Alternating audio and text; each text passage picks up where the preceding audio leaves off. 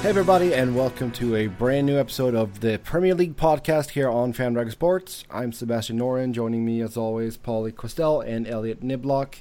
We're going to do a quick little roundup, touch upon a couple of games here from the weekend in the Premier League. Then it's going to be a lot of focus here on the internationals. We got England playing, we got the US playing, and we also got a very interesting game between Ireland and Wales coming up. So we're going to touch about that. But first and foremost, Premier League. And Elliott, I know you don't want to talk about this game, but West Brom 3, Arsenal 1.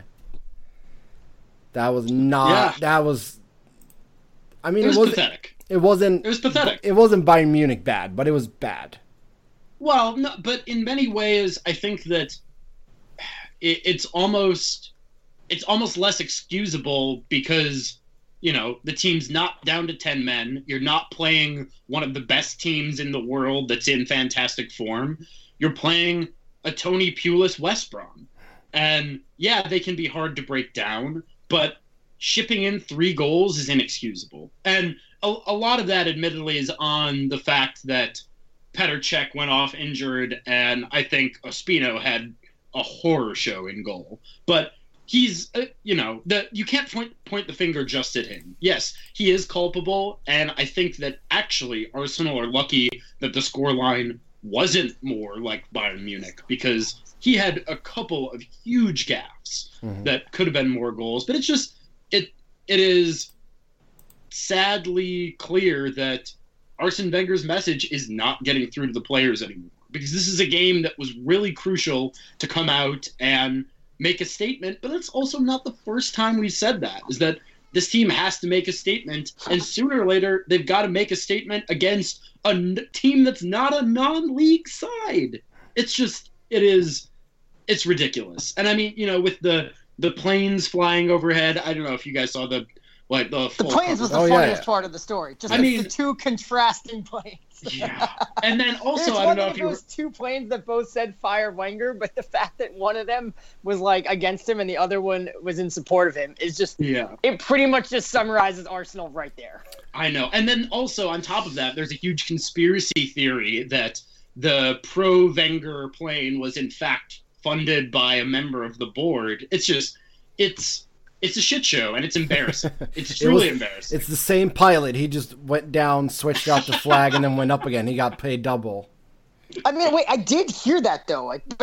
Granted, that was like Twitter and might have been a joke. Yeah. I forgot where I heard it from. It was a very unconfirmed source. But the planes flew at intervals that were separate enough that it legitimately might have been the same plane. Yeah, it could have. I mean, you know, let's be real. How many different plane banner services are there? Yeah, that is true. Covering the Hawthorne. I always wondered how they take off. Is the banner dragging behind them when they take off? This is obviously something for another time. I was going to say something that I've always wondered. We need to get a pilot on the show. But to go back to what Elliott just said, though, is how many times in the past 10 years have we said Arsenal need to prove themselves? Yeah. This isn't a recent thing. It's not like this year or last year. It's how many times in the last 10 years have we said it? Yeah. Well, it's just, and the most frustrating thing is that when we won, if Arsenal finally loosened the purse strings, bought Alexis Sanchez, bought Mesut Ozil, we won a couple FA Cups, and the feeling around the club was such that, okay, this is great in and of itself. Yes, this is a trophy. Yes, it's not the most prestigious trophy, but it's not the least prestigious competition either, and this can be a launch pad for a legitimate title challenge, for making out of the goddamn round of 16 in the Champions League, for buying higher marquee players, and then it's all totally gone to pot. If that was a launch pad, then we just scuttled the ship and walked away and are now floating in the Gulf Coast in a dinghy. Yeah. Before I ask you a serious question here, I did read a man on the street segment in a Swedish newspaper, and they were asking about, what's your favorite, springtime, how do you know that it's spring? And the guy answered, it's spring when Arsenal gets knocked out of the round of 16 in the Champions League. Then spring is here. I thought that was kind of funny. But Craig Dawson scored 2 goals here in this game for West Brom, both of them coming on corners. Oh, and not just that. Both of them, him making a run from just beyond the penalty spot, being half-heartedly sort of marked first by Aaron Ramsey and then by Alex Oxlade-Chamberlain, both of whom just let him run scot-free past him. And I think this bespeaks the crisis mode at Arsenal more than anything else, is that going into the match, Arsene Wenger said, we're aware that they're very dangerous from set pieces. Oof. And so when that awareness translates not even a little bit into on-the-field performance, not once but twice, then something is seriously wrong. Yeah. And then I know you have a soft spot in your heart for Hal Robson-Kanu, but he did score against you, so... Yeah, he did. And that was another one where, Ospina, he could have come to take that ball, and he just looked a little afraid, and then it was a mess at the back, as we've seen many times before. But he wasn't prepared to jump in this game. He's like, it's a league game. I'm going to sit on the bench like I always do. Yep, no, screw that. He has to be prepared to jump into every game. That is his job. He's making more money than I'll ever make in my life to be prepared to do exactly that. And he wasn't. Cushiest gig in the world, backup goaltender. So he wasn't ready to do his job. Is he going to lose his job? Nope. Obviously not. Must be. Yeah. That's some good job security. Yep. Sure. Yeah, it sure is. Reports are the Czech can miss up to a month with that calf injury. And seeing that Manchester United overtook Arsenal with their win, Arsenal down to 6 now. They 2 points behind United. Took a 3-1 win over Middlesbrough. Are you, Elliot, just how worried are you? I mean, it's the worst run of league form in Arsene Wenger's history. And the thing that concerns me is not so much that rough patch in particular, but the lack of accountability that makes me believe that it can get yet rougher and still his renewed contract will be on the table. Yeah. Because, Stan Kroenke doesn't care about championships. I think that's manifestly clear. And, the board just seems to be content with, and they're content with not just mediocrity, but a fall from grace into mediocrity that makes Arsenal the laughingstock of the perennial title challengers. And I think it's part of it has to do with the culture of the football club, and that it's become complacent with, don't get me wrong, again, I've said time and again on this show that on the one hand, I have a lot of respect for Arsene Wenger, but on the other, I think it's time for a change. Yeah. But complacency is the name of the game at the Emirates. And that's it just the board doesn't really care about, and this is another thing that I've said on this show before, and that I hate to bring it up, but right now Arsenal are looking up at Tottenham, and it does not look as though Arsenal are going to catch Tottenham.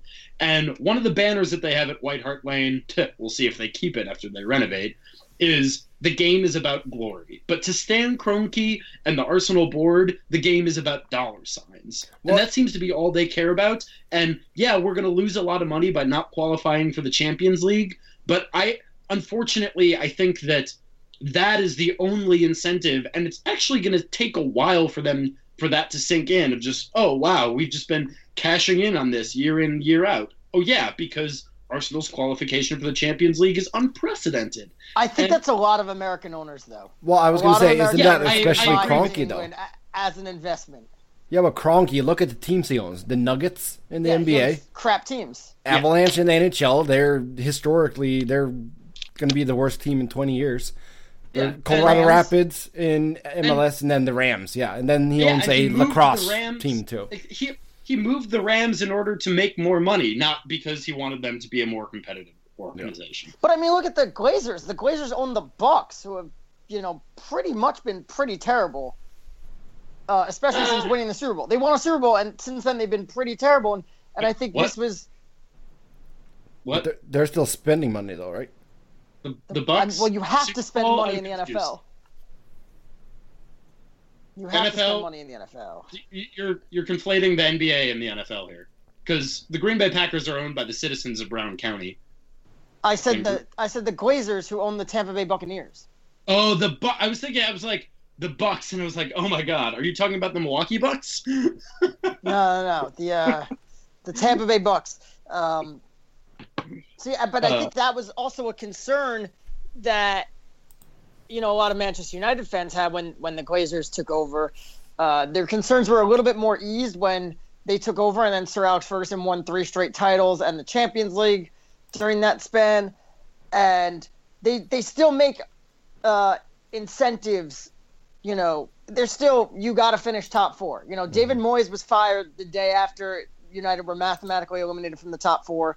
Louis van Gaal was fired right after he didn't finish in the top 4. And I think because of United's international branding and everything, they're branded as, these champions that if they don't start winning soon, then they know that those dollar signs are going to go away.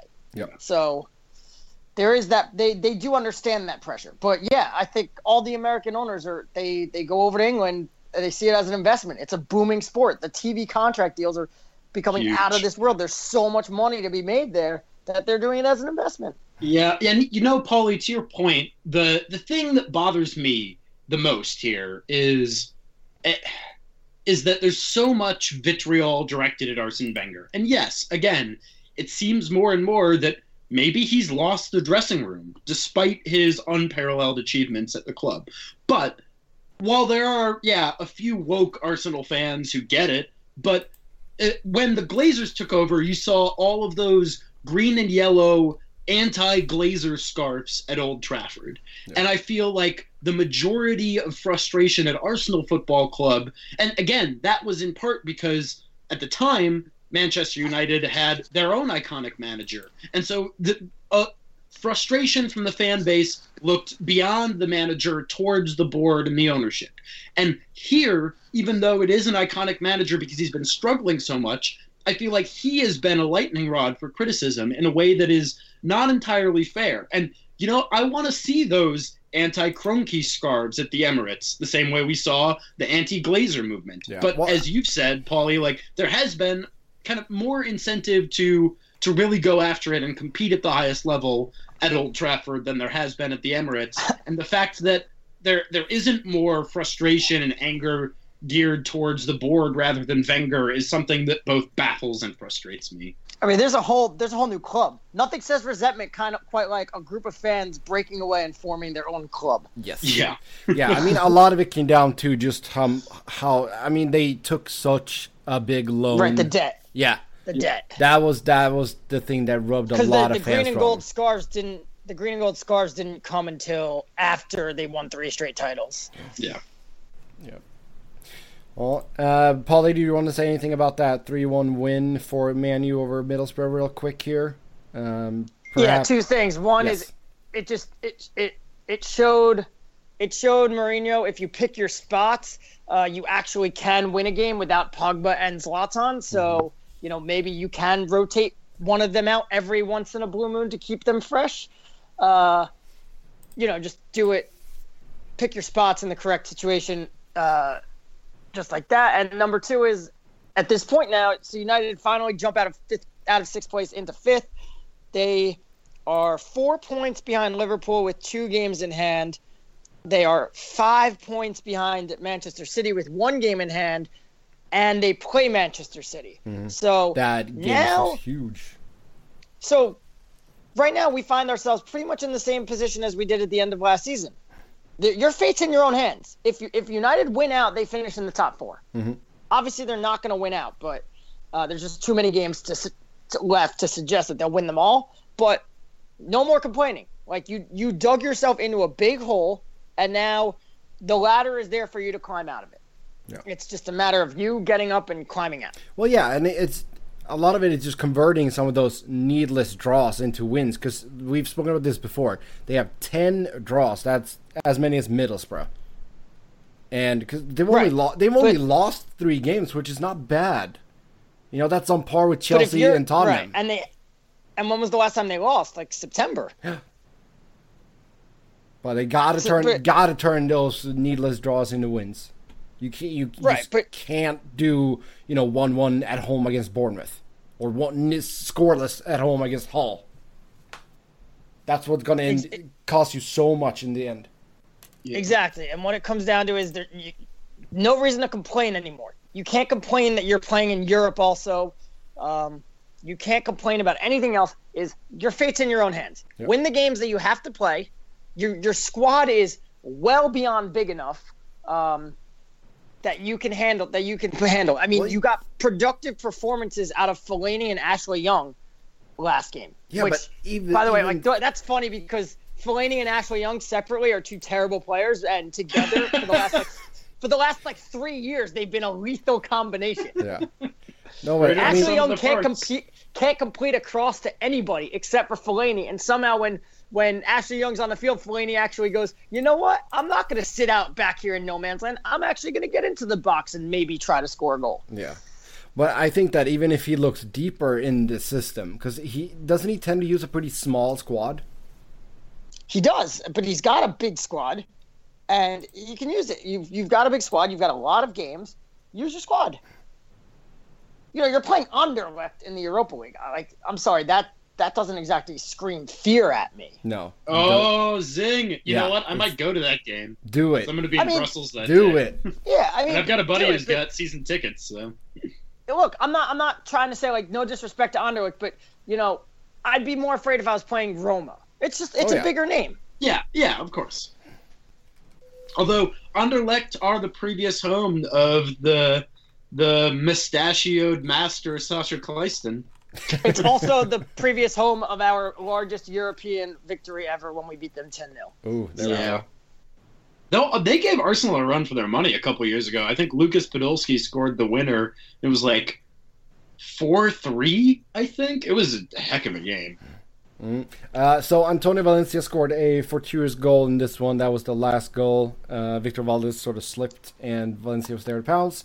And I saw headlines after this game that Valencia was one of the elite right backs in the Premier League, and that just shocked me. Yeah, well, Mourinho said he's the best right back in the Premier League, and I'm like, get out of here. He's not a right back. One, he's not a right back. Two, he's not named Kyle Walker, and three, he's not named Hector Bellerin. Both of those guys are better than him. Yes. Although Bellerin's been... Bellerin seems like he's lost a step. I don't think that he's totally fit lately. He's 22 though, so all right. No, yeah. I don't mean. I mean from let him lose a step, injury, not from I mean right. From okay. Yeah. Injury, not from age. Yeah. No. God. He's far younger than I am. Yeah.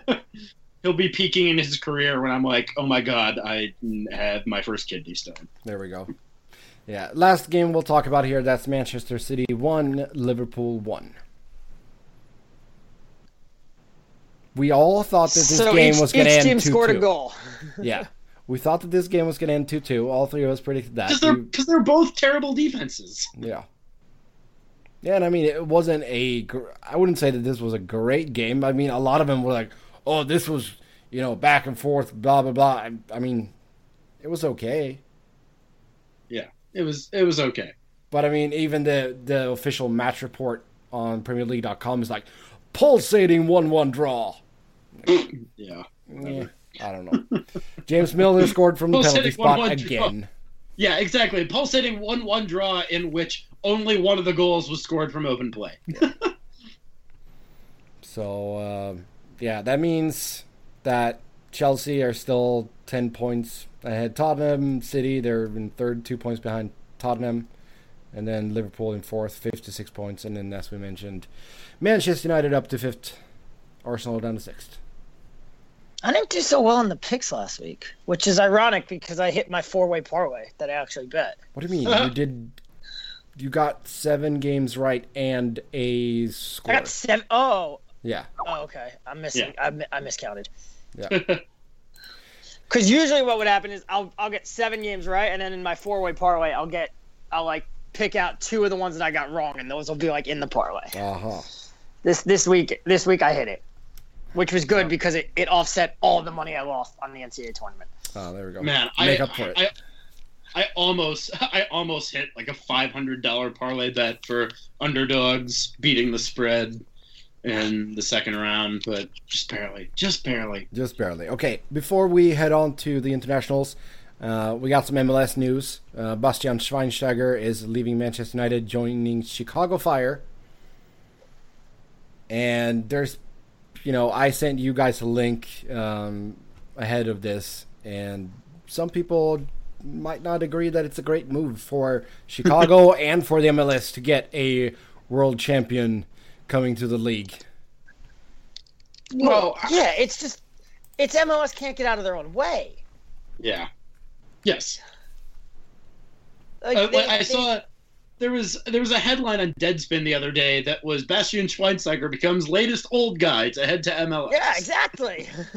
Which makes me feel old because he's only like a year and a half older than I am, but yeah, he's turning 33 in the summer. Oh, okay, he's 2.5 years old. Yeah, in the summer he's turning 33, but he's never been a player that lived on his speed.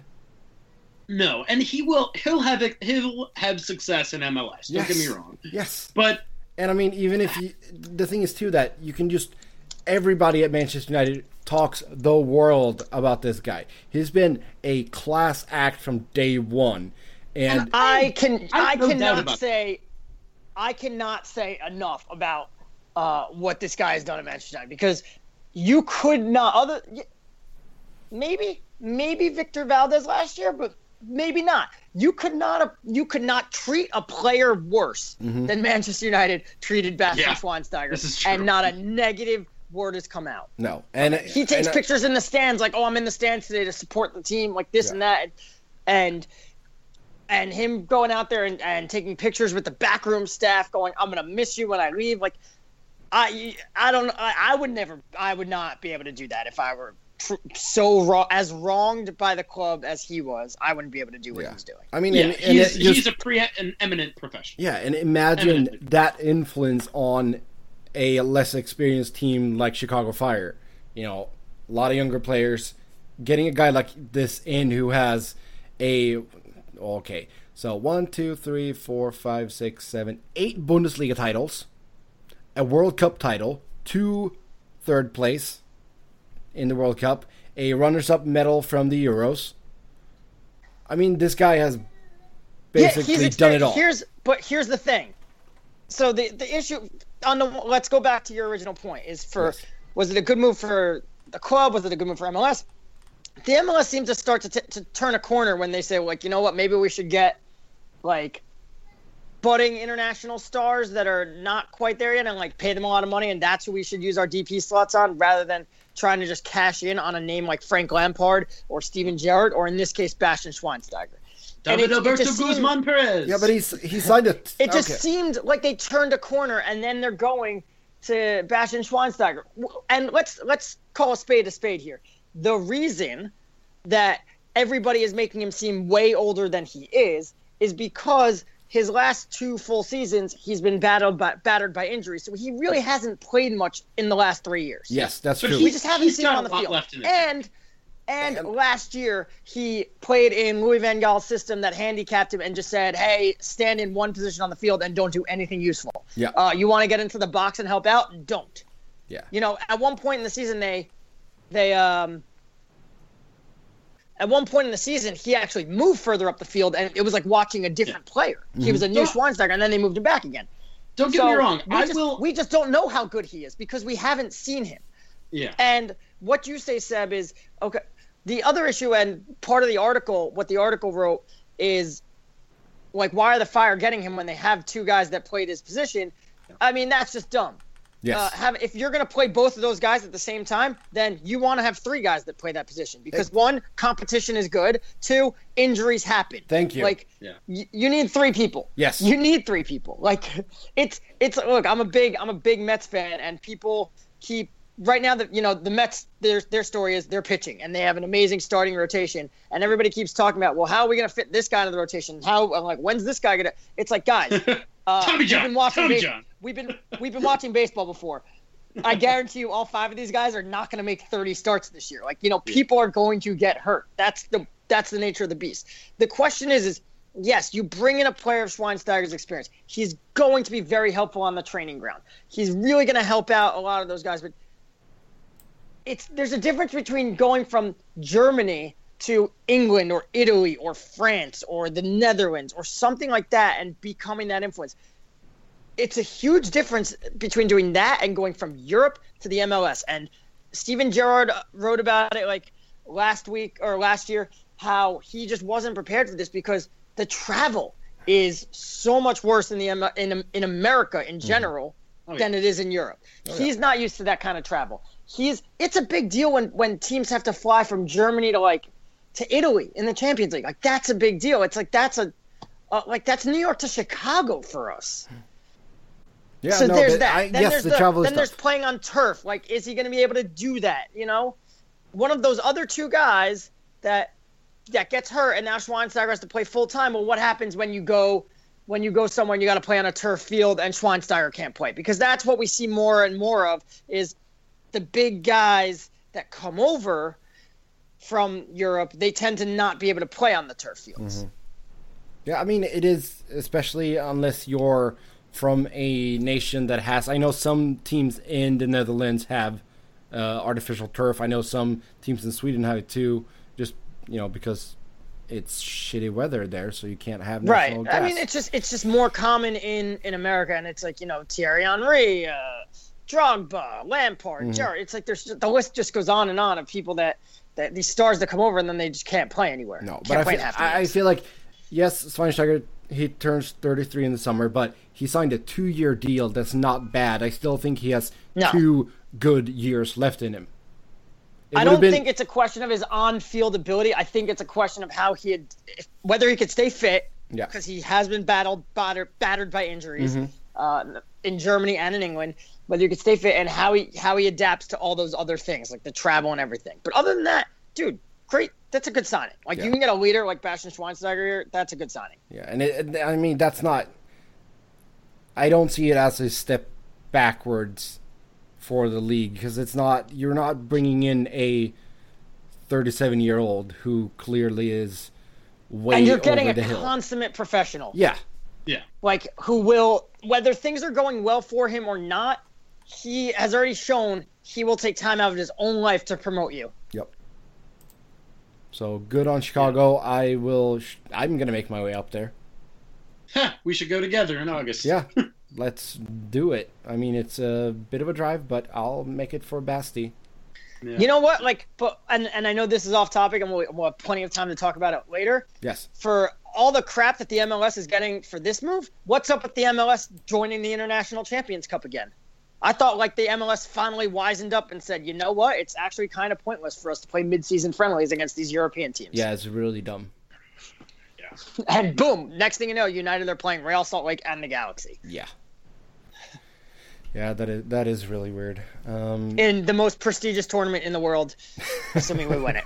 Yep, that's true. Okay, let's head over to the internationals. We got a international break here, which means World Cup qualifications. And let's touch upon England. They sit top of their group, Group F, with 10 points after 4 games, 3 wins, 1 draw. And they take on Lithuania at home, Wembley Stadium, on March 26th. That's not what's the England story here. England story is... How about Gareth Southgate? A back 3! Mm-hmm. A back 3 for England! 3 Antonio Conte England. making waves. England with a back 3. Like, maybe Gareth Southgate wasn't just the next guy who fits the same mold as all the other guys. Like, maybe they did just bring in a young guy who's, going to say, hey, all the other guys that used to manage England all had the same old, stale, farty ideas. I'm going to try to freshen this up a bit. Yeah. And why not, and granted, I do think that he did it only because all of England is doing it now. I mean, even Jose Mourinho is going with a back 3 these days. Mm-hmm. So I guess all of England is warmed up to it. But yeah, first of all, when Danny Rose gets healthy, you'll have Kyle Walker and Danny Rose as your wing backs, which is fantastic news for England because that's the position that they play for Spurs.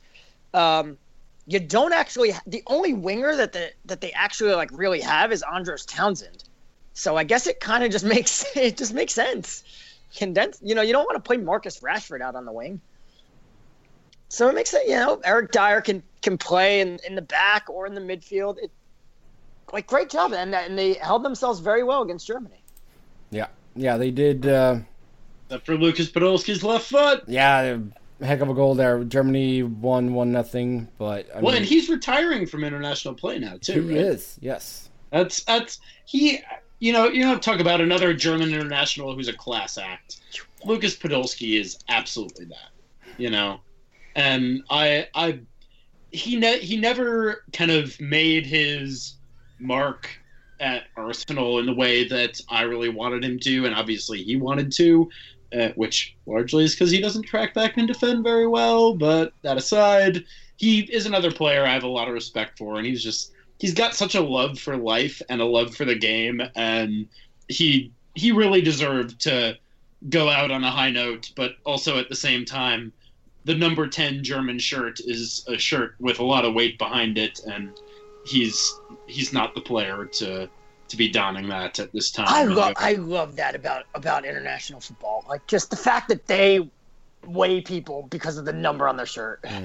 Yeah. The fact that the number on your shirt gives you expectations to live up to. Oh, yeah. Well, no, but it totally does though. But I think it does at club level to some extent too. Yeah. No, I meant that I meant that in terms of European, just football all over the place. If the Red Bull probably have somebody that wears number 14 right now. I don't think people are expecting him to be the next Thierry Henry. No. I mean, that comes with history and all that stuff, and they're still a young club. Pauly, I did want to ask you about that back three though. So Michael Keane, Chris Smalling, and Gary Cahill starting in this one. Do you think that we'll see Stones slot in against Lithuania if they keep it going with three at the back? Seeing that Keane is very inexperienced. Yeah, but I think that's why you started. I think that's why they started him against Germany. Started him. Mm-hmm. It's one thing to be like, okay, we're not going to throw you out there, and then he runs out there for the last 30 minutes, and then you say, well, you've gotten your feet wet. Yeah. You've gotten your feet wet in international football, but you stayed on the stairs, and we don't even want to let you go into the shallow end. So what they did was they just, they started him, which is like, all right, walk down the stairs and walk into the shallow end and start wading your way into the deep end. He's ready. He knows what to expect now. And Germany in a friendly is a bigger game than Lithuania, in a qualifier. Oh yeah, especially if it's a home game. Yeah, it's a home game. So yeah, you do this to prepare Michael Keane for what to expect. And if you're going to do there's just no reason to have this friendly. So if you are going to have that friendly, playing 11 random guys and then going to your top 11 guys for the Lithuania game makes no sense. You played this friendly so that these 11 guys can get 60 to 70 minutes on the field with each other together. Yeah. Do you think that most of the lineup is going to be the same? Probably. I mean, I didn't watch the game, so I don't remember, and I don't remember the lineup off the top of my head. But okay, so I'll just rattle it off real quick for you. Joe Hart in goal. I think he's going to stay. He'll stay. Right back, Kyle Walker, or wing back. Yeah, he'll stay. And then the back three will stay. Yeah, Cahill, Smalling, Keane, and then Bertrand's going to stay. Yeah, and then you had Dyer and Jake Livermore as the holding midfielders. Yeah, that was interesting. Jake Livermore getting a spot in there. Oh yeah, he's done well though. He's had a really strong season. Yeah, but the question was, should Jake Livermore have gotten that spot? I mean, yeah, he's had a great year, but I almost think that Harry Winks could have gotten a call up here if you were willing to change up the squad that much. Yeah. I don't know. I don't really see who else would slot in between Dyer there, though. You don't need someone. So maybe Livermore, Yeah. I mean, I guess Ward-Prowse could play that role. But I don't know. And then front I mean, three, with the back three, though, you could go with a 3-4-3. You don't need a second holding midfielder. True. Absolutely true. Front three was Dele Alli, Jamie Vardy, and Adam Lallana. Yeah, that stays. That stays the same. They're not gonna. Although Vardy doesn't really deserve it this year. No, not at all. Vardy doesn't deserve it, but, who are their other strikers? Daniel Sturridge doesn't deserve it. He, you got Rashford why and Defoe. Why play Jermaine Defoe? Why play Jermaine Defoe, though? I mean, Jermaine Defoe's just old. It's great that he got called up. Great, deserves it. But if you're looking towards the future of England, and you clearly are because you called up Michael, you started Michael Keane and you started Jake Livermore, and, you called up James Ward-Prowse. You're looking towards the future. Having Jermaine Defoe there is just like, why? Mm-hmm. Sturridge, he's terrible. And then, so, I guess you look towards the future, then you say, hey, Rashford should play. Mm-hmm. But that, unfortunately, that's the only argument for Rashford is if you're looking towards the future, because goal-wise, he's, if we're basing it on Premier League goals, he's been just as unproductive as Vardy. Granted, he's playing behind Zlatan Ibrahimovic, and he's playing off on the wing. When he has started in the non-league games centrally, he has scored some goals. But I can understand why you're going Vardy over Rashford. Yeah, and I still think both Vardy and Rashford, we're all assuming that England is going to make it to Russia. Both of those two are going to be in the squad. I don't think Defoe is going to be in the squad. I wouldn't rule Vardy not being in the squad, though. I wouldn't rule it. I don't think Vardy's a guaranteed placement there. I mean, it will. If Vardy continues to have a poor season and then has a poor season next year, and any striker comes and steps in. Mm-hmm. Yeah, no, he's not. I would say that Harry Kane is a lock. If he's healthy. Yeah. Let's assume that everyone's healthy. I think that Kane is a lock. I think Rashford is a lock. If Rashford keeps playing the way he's playing now, he's a lock, and there's no reason to suggest he might not be better next year. Yeah. But how many? As Kane will be too. How many strikers do you bring, though? Especially if you go to this system. If you keep this system. No, that's not the question. You're asking the wrong question. Okay, what should I be asking? The question is, will Wayne Rooney be there, and whose spot is he taking? Yeah, but he's going to play central midfielder. I wouldn't. It's very convenient if you just bring him along as the fourth striker. Yeah, I guess that's pretty convenient. Like, he'll just occupy Daniel Sturridge's spot on the bench. Where, that's fine. Because and then you just you get. But yeah, geez, England, you have no strikers. I mean, you got Harry Kane, who's elite, and then there's a pretty big drop-off. No, they have a really good one. Yeah. They have no depth to it. Last year, when the tournament started, when the Euros started, you were like, well, Harry Kane was tremendous. Jamie Vardy had a great season. Sturridge, we still thought, should have been good if he was healthy. Mm-hmm. That's out the window. Yeah. Rooney at that point was a midfielder. Yeah, he had a very good second half of the season as a midfielder. Yeah. Capped off with a brilliant FA Cup final performance, and then you had Rashford, who was the up and coming guy. But now it's there's no up and coming guy. Oh, and then you got Danny Welbeck, who's done well for the national team. I know you don't like him. Again, I know you don't like him, but it's not that. It's the question is why. It's great that you have. Look, we all criticized Gareth Southgate, especially when he got hired. But it's great that he is not just trying to get these players to improve on the same old performances. He's thinking differently. So if you're going to think differently, why go back to the people that have failed? No. Dele Alli and Eric Dyer and Adam Lallana, they all failed at the Euros, but that was their first failure, and a lot of it was Harry Kane failed, but Dele a lot Alli of that should have scored against Germany the other day too. I mean, he a lot of the Euros failure was also just due to inexperience. Harry Kane just hit a wall. He was exhausted from the season. He wasn't used to playing in the summer tournament, let alone the fact that we forget he played for the U21s the year beforehand in their Euros. Yep. So it's more everybody has to fail once. Germany came up short. Germany went to inexperience in 2006, and that really helped them get better later on. Yeah. So, but why go back to why go to Danny Welbeck? Why go to Theo Walcott? And that's the question: is why go to Jermaine Defoe? And I'll say it right now: why go to Wayne Rooney? That just doesn't make sense. Mm-hmm. Yeah, look at Lithuania. I mean, it's they're. Let's see how many points they've got so far. They got 5 points. They got a win, 2 draws, 1 loss. But I mean, I can't. Half of this team play in the Lithuanian league. The only player of note I would say that you should keep an eye on, that's Vakintas Slivka, who plays for Ascoli in Italy. But other than that, I couldn't tell you anything about this team. Right. Look, there's no need to. It's a European qualifier. These things, they go one way. Yep. Yeah, they did. There's a reason Europe has their qualifying set up the way they do, and that's so that they get the teams that they want in the World Cup into the World Cup. Yeah, they almost beat Scotland away. MacArthur scored. That's Scotland away. That's not England. You're also talking about England, who, for as much as we're going to praise Gareth Southgate for the change, England has never, other than 2008, for like 40 years now, they haven't had a problem rolling through their qualifiers. Oh, no. They're a great qualifying team. Let's move over to Group D real quick, where we find the Republic of Ireland sitting at the top with 10 points, 3 wins, 1 draw. Great start for them.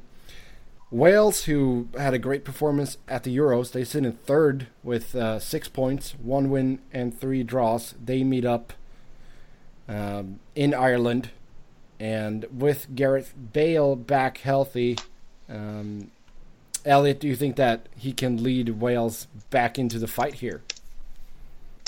It's hard to say. I mean, they have a world-class player in Gareth Bale, and they have, Aaron, I'm concerned that maybe their best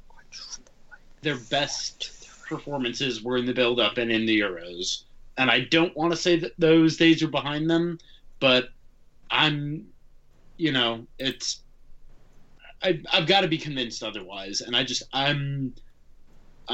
don't see the level of consistency, but we've said a lot on this show about how, even within a single club, how, one competition's form doesn't necessarily carry through to another. And you watch a team do really well in the Premier League and then struggle in Europe, or vice versa, as is the case with Leicester City. Mm-hmm.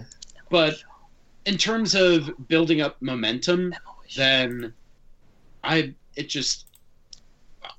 don't see the Wales this year that we saw last year. No, and I think that part of it could just be that expectations are higher now since they did so well at the Euros. Ireland, they went to the Euros and they just had fun, basically. And I think that they're just keeping that going. They're not the flashiest team. They don't have a superstar. You could say that they're arguably their best player is their right back, same as Coleman. So there's no real expectations on that side, whereas Wales now, after their good performance at the Euros and having a world-class player in Gareth Bale, it might be getting to them a little. Mm-hmm. So we'll see. It's definitely an Wales interesting hasn't match. Been healthy. No, they have not. Wales has not been 100% at all during this qualifying run. And they need Aaron Ramsey to get back to the form that he showed over the summer and not the form that he's currently showing. Yep. Yeah, it's definitely an interesting match, though. So we do suggest you can... I don't know if that one is on Fox or not. But you know what? Ireland's fans were the stars of the Euros, so I want Ireland. Oh, yeah. They were really good. Class act fans. You know what? I don't unlike need England's the fans superstar in Germany. Yeah. I don't need the superstar power of Gareth Bale. I need the super fans of Ireland. Yeah. Okay, let's Hopefully I'll have the superstar power of Josie Altidore. Oh, yeah. Let's go into the U.S. men's national team here. Taking on Honduras tomorrow at home. Avaya Stadium in San Jose, California. I don't know what the... It's a big first game for the U.S. because it's your first U.S. game. Yes. Yeah. Seb, citizen. Woo! Yep. Yeah, losing out the opening game against Mexico 2-1, and then, getting pummeled by Costa Rica 4-0 in the second game puts a lot of pressure on this team for the game against Honduras. Yes. Seb, do you believe that we will win? I think that is the worst slogan ever. It's so bad. It is it's absolutely terrible. It's honestly, though, it wasn't that bad going into the quote-unquote group of death in the last World Cup, because we were clear underdogs in that group. Well, wait, right? no. Facing a team that had eliminated us from 2 World Cups as the third best team in that group, and then facing Germany and Portugal, yeah, then it was a chant that made sense. But also, I agree with you. Do you know where it comes from? Do you know where it comes from? No. It comes from like Utah State or something, their basketball team. Like some like very small Division I school or something out in the Midwest or the Rocky Mountain region. I think it's Utah State. And so it's like one of those small gyms, and their fans would do it like at the beginning of every game. And like they all did it together, right? Like they knew when it was going to come, so it was all together. So it was awesome. So the U.S. kind of adapted it, and you're right, it was good. Now it's just like people do it when it's quiet, and then like nobody really joins in, and it's this and that, and it's done 17 times a game. And yeah, now it's annoying, and everybody always screws it up a little bit, like. Yeah, and I find it especially annoying at the women's matches, just because, like, until we crashed out of the Olympics, it was like, guys, we're world number one. Yeah. Everyone right, it's like doing it at a UConn women's game. Yeah. It's like doing it at a UConn women's exactly. Game. It's like, I believe that history shows that we're an unprecedented powerhouse. Yep, basically. No, I think I don't know if have you ever seen Masio Brani stand up? No. Okay, so he does a bit on this, and it's hilarious. So I recommend everybody to you can just Google it, Masio Brani. How do you spell his name? M-A-Z, and then space, and then Jobrani. And he's got a little bit on that, and it's hilarious. So anyway, back to the question, which I will rephrase. Seb, do you think we will win? Yes, I do think that they can beat Honduras. Elliott. Yes. Elliott, where's your confidence meter for this game? A 7.5, I'd say. I put a bet down on the U.S. winning 2-0 because I got decently long odds on it. I mean, I don't think that it's a sure thing, but I'm cautiously optimistic. Let's put it that way. I don't. You could give me like great odds on 2-0, and I don't think I would take that because I think this game is unnervably close, or they win in a blowout. But yeah. I'll tell you, my confidence meter not high, and the reason being, I was happy when like everybody said Bruce Arena was going to make a million changes to the squad, and all he did was like change up like who's like the 16th through 23rd people on the squad. Although he did call in. Nick Raimondo again, like why? As your third keeper, although I guess that's good because Brad Guzan's having a kid, which I guess we've known about. So, like you could have figured this out in November that Brad Guzan wasn't going to be available for these games. Good job, media. Way to do your homework. And bad on him too for not planning it better. Well, at that point, he knew Tim Howard was the number one.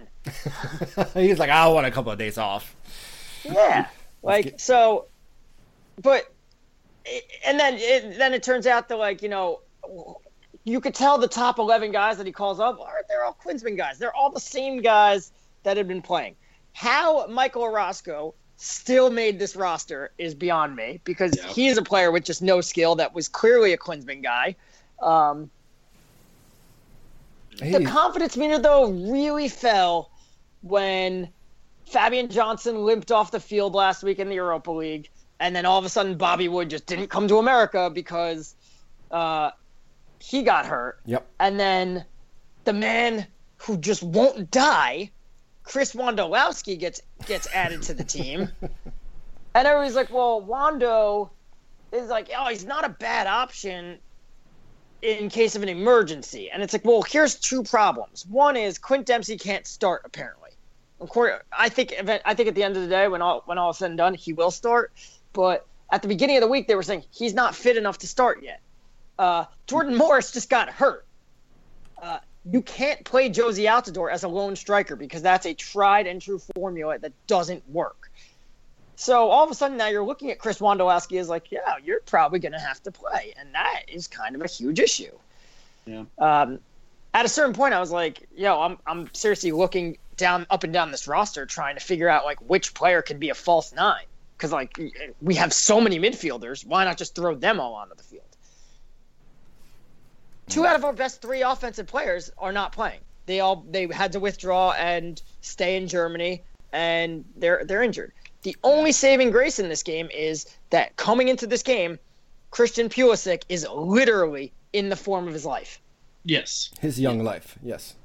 His young life, like, dude, I mean, it's no, not he's like, in great form. He's in great form. It's not like he's getting playing time at Dortmund and, like, you know, he's contributing assists here and there. Like, you know, he had 1 assist in the last 5 weeks and he's getting playing time. This is like, no, the guy's on fire right now. Yeah, he's undroppable. He's made himself undroppable in one of Europe's most competitive clubs. I mean, that's... And it's funny because a couple weeks ago I was watching the Dortmund match and Marco Reus goes out with an injury, like, in the 11th minute.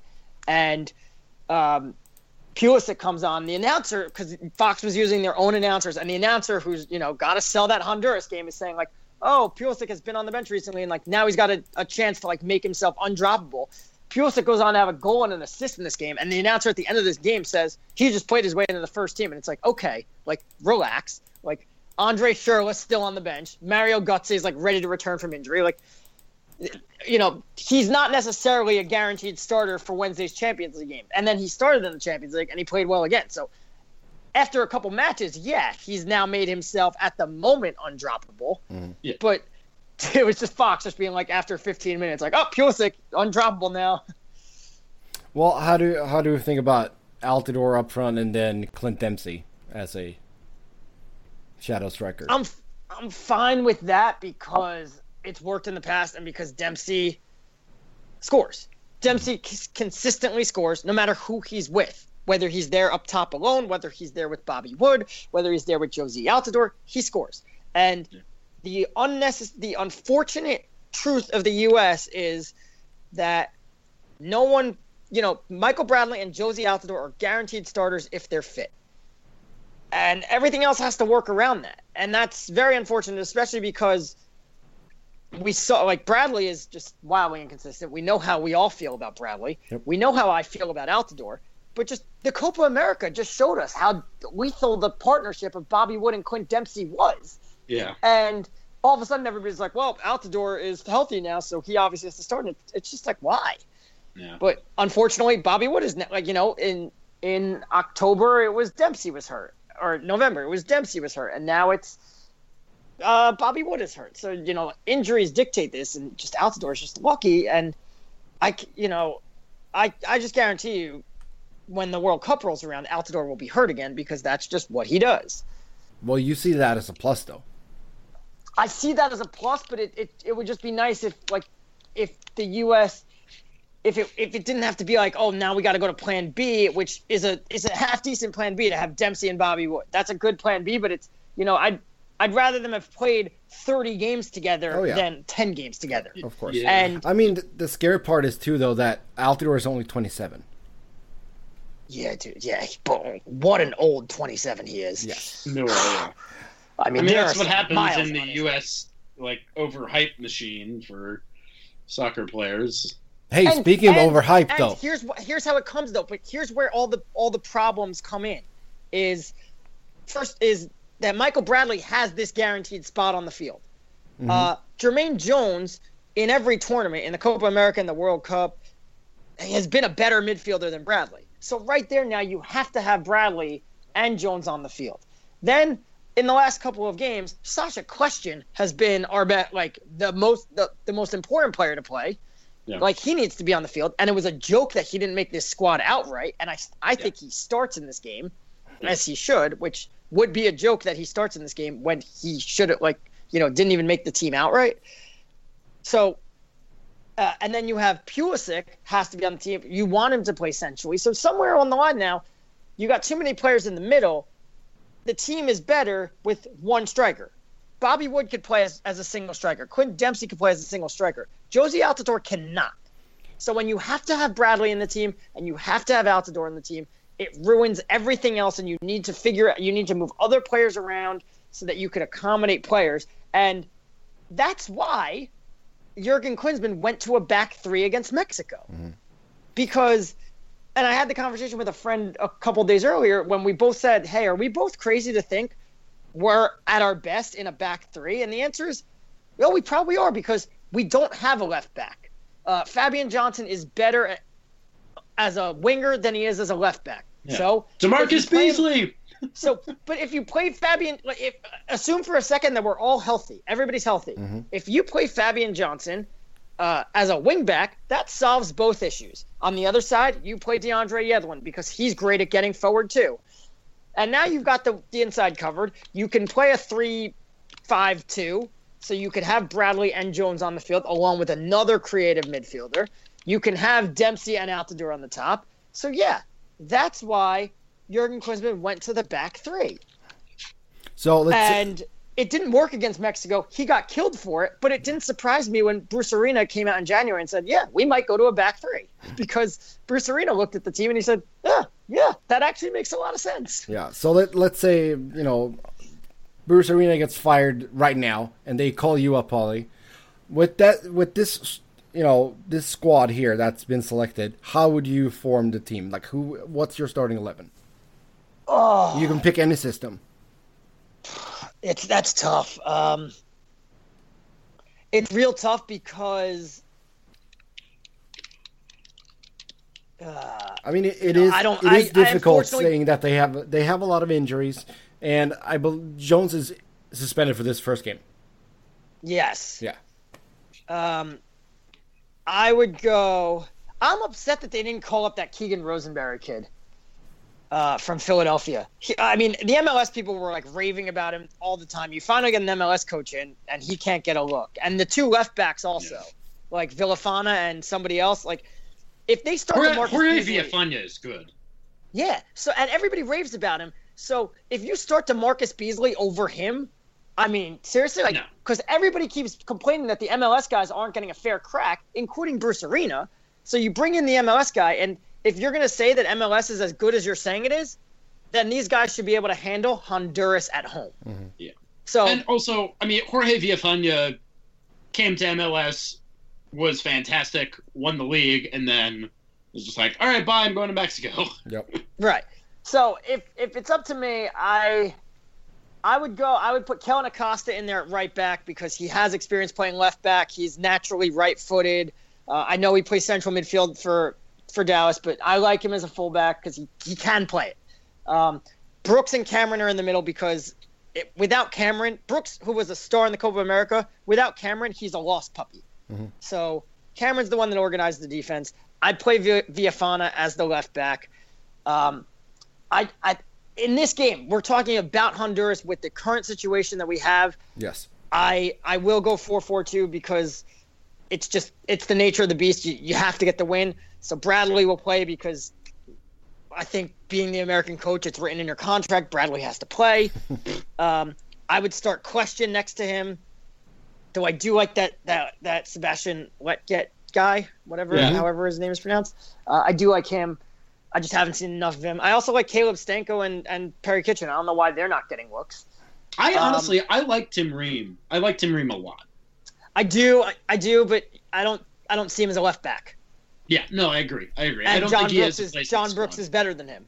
Yes, I agree with that. I still think that Tim Ream is a guy who I want to be, as you said, in terms of injuries are inevitable. He's a great squad player for this team, and I was happy to see him call. I want him on the team. Yeah, he's the guy that's just been screwed the last couple of years. Like, he should have been in the picture for more than he was. He's not worse than Michael Orozco. No, he's definitely better than Michael Orozco. And I think that he can probably play left back better than Michael Orozco can. Right, exactly. So yeah, Tim Ream should be in the squad. I wouldn't start him. Pulisic would start, obviously. Question, I would go with Dempsey and Altidore up front, and I would just hope CONCACAF home game. That's where Josie Altidore scores the most of his goals.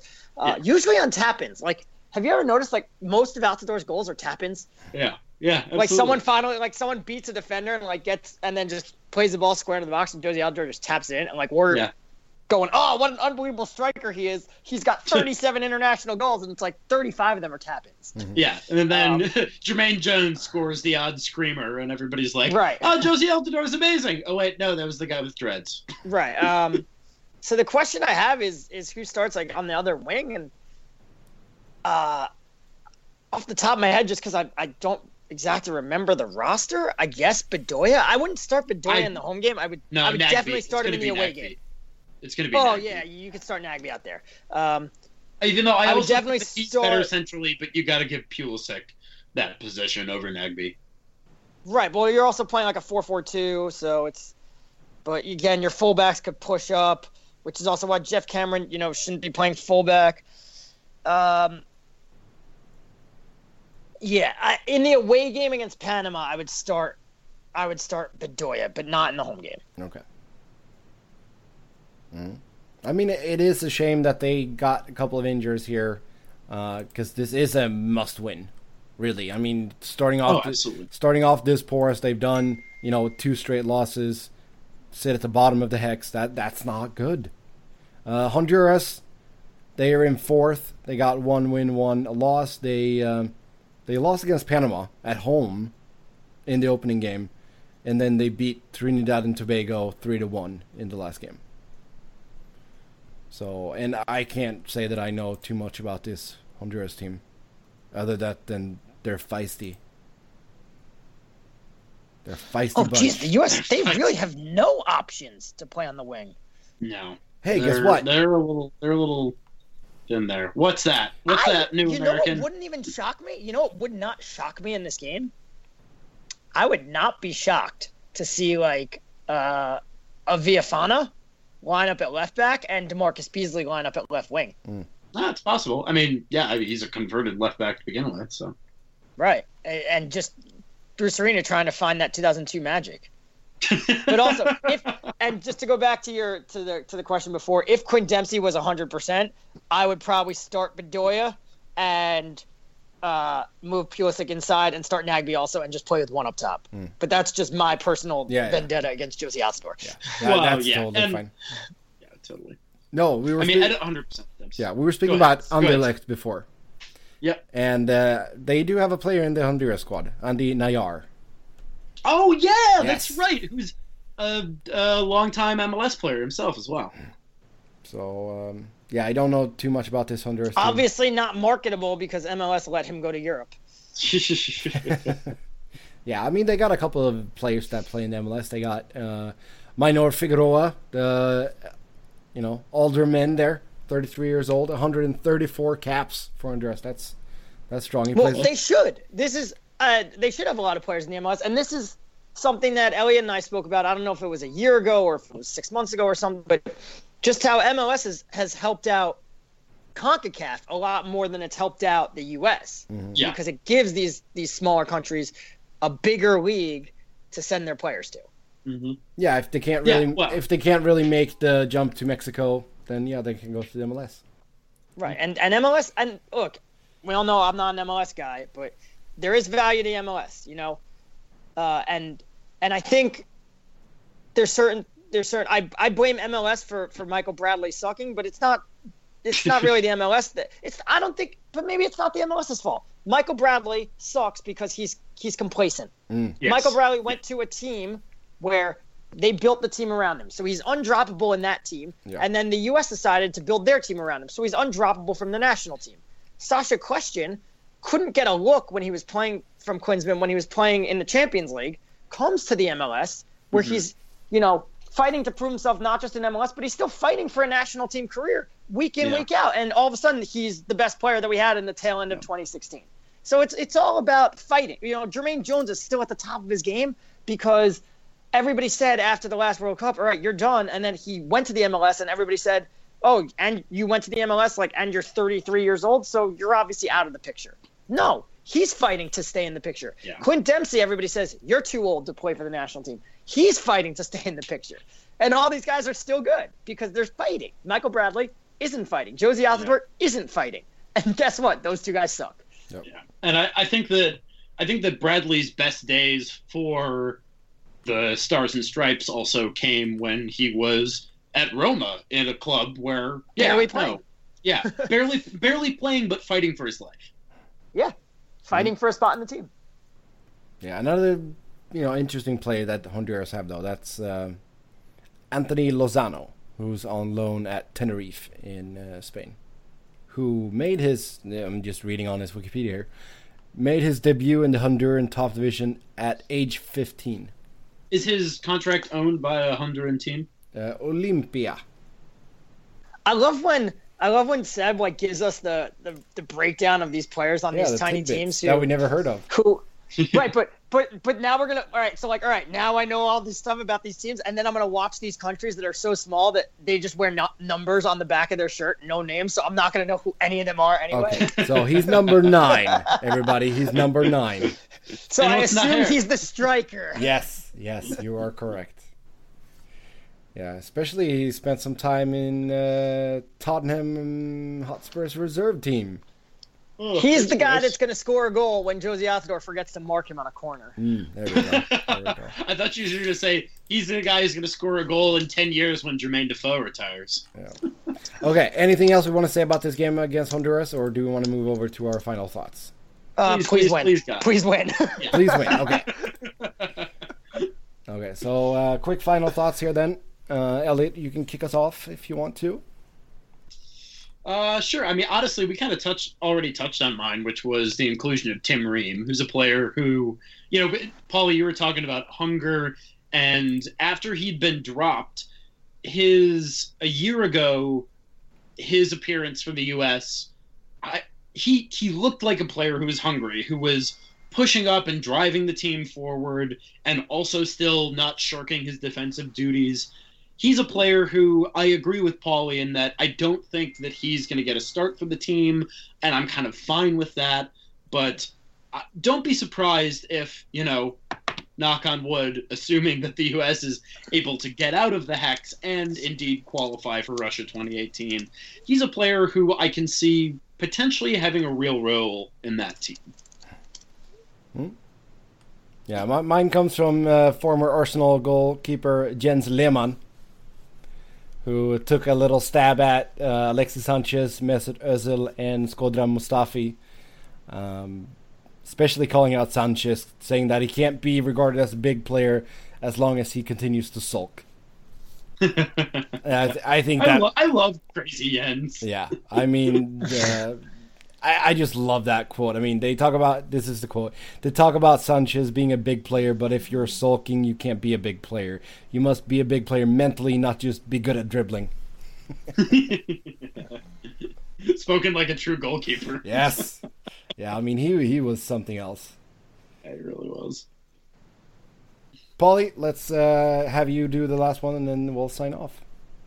I didn't really have one just because, we touched on everything I had to say, so I'll just go with this. Benny Feilhaber, not on the team, so maybe it wasn't the manager that prevented him from being a part of the team. Yep, there we go. Feilhaber failed. Yep. As always, you can follow us on Twitter. I'm Seb Noren.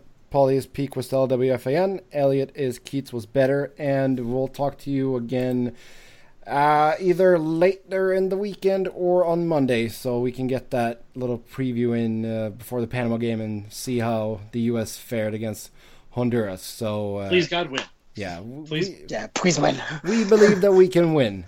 With that, have a good one. Goodbye.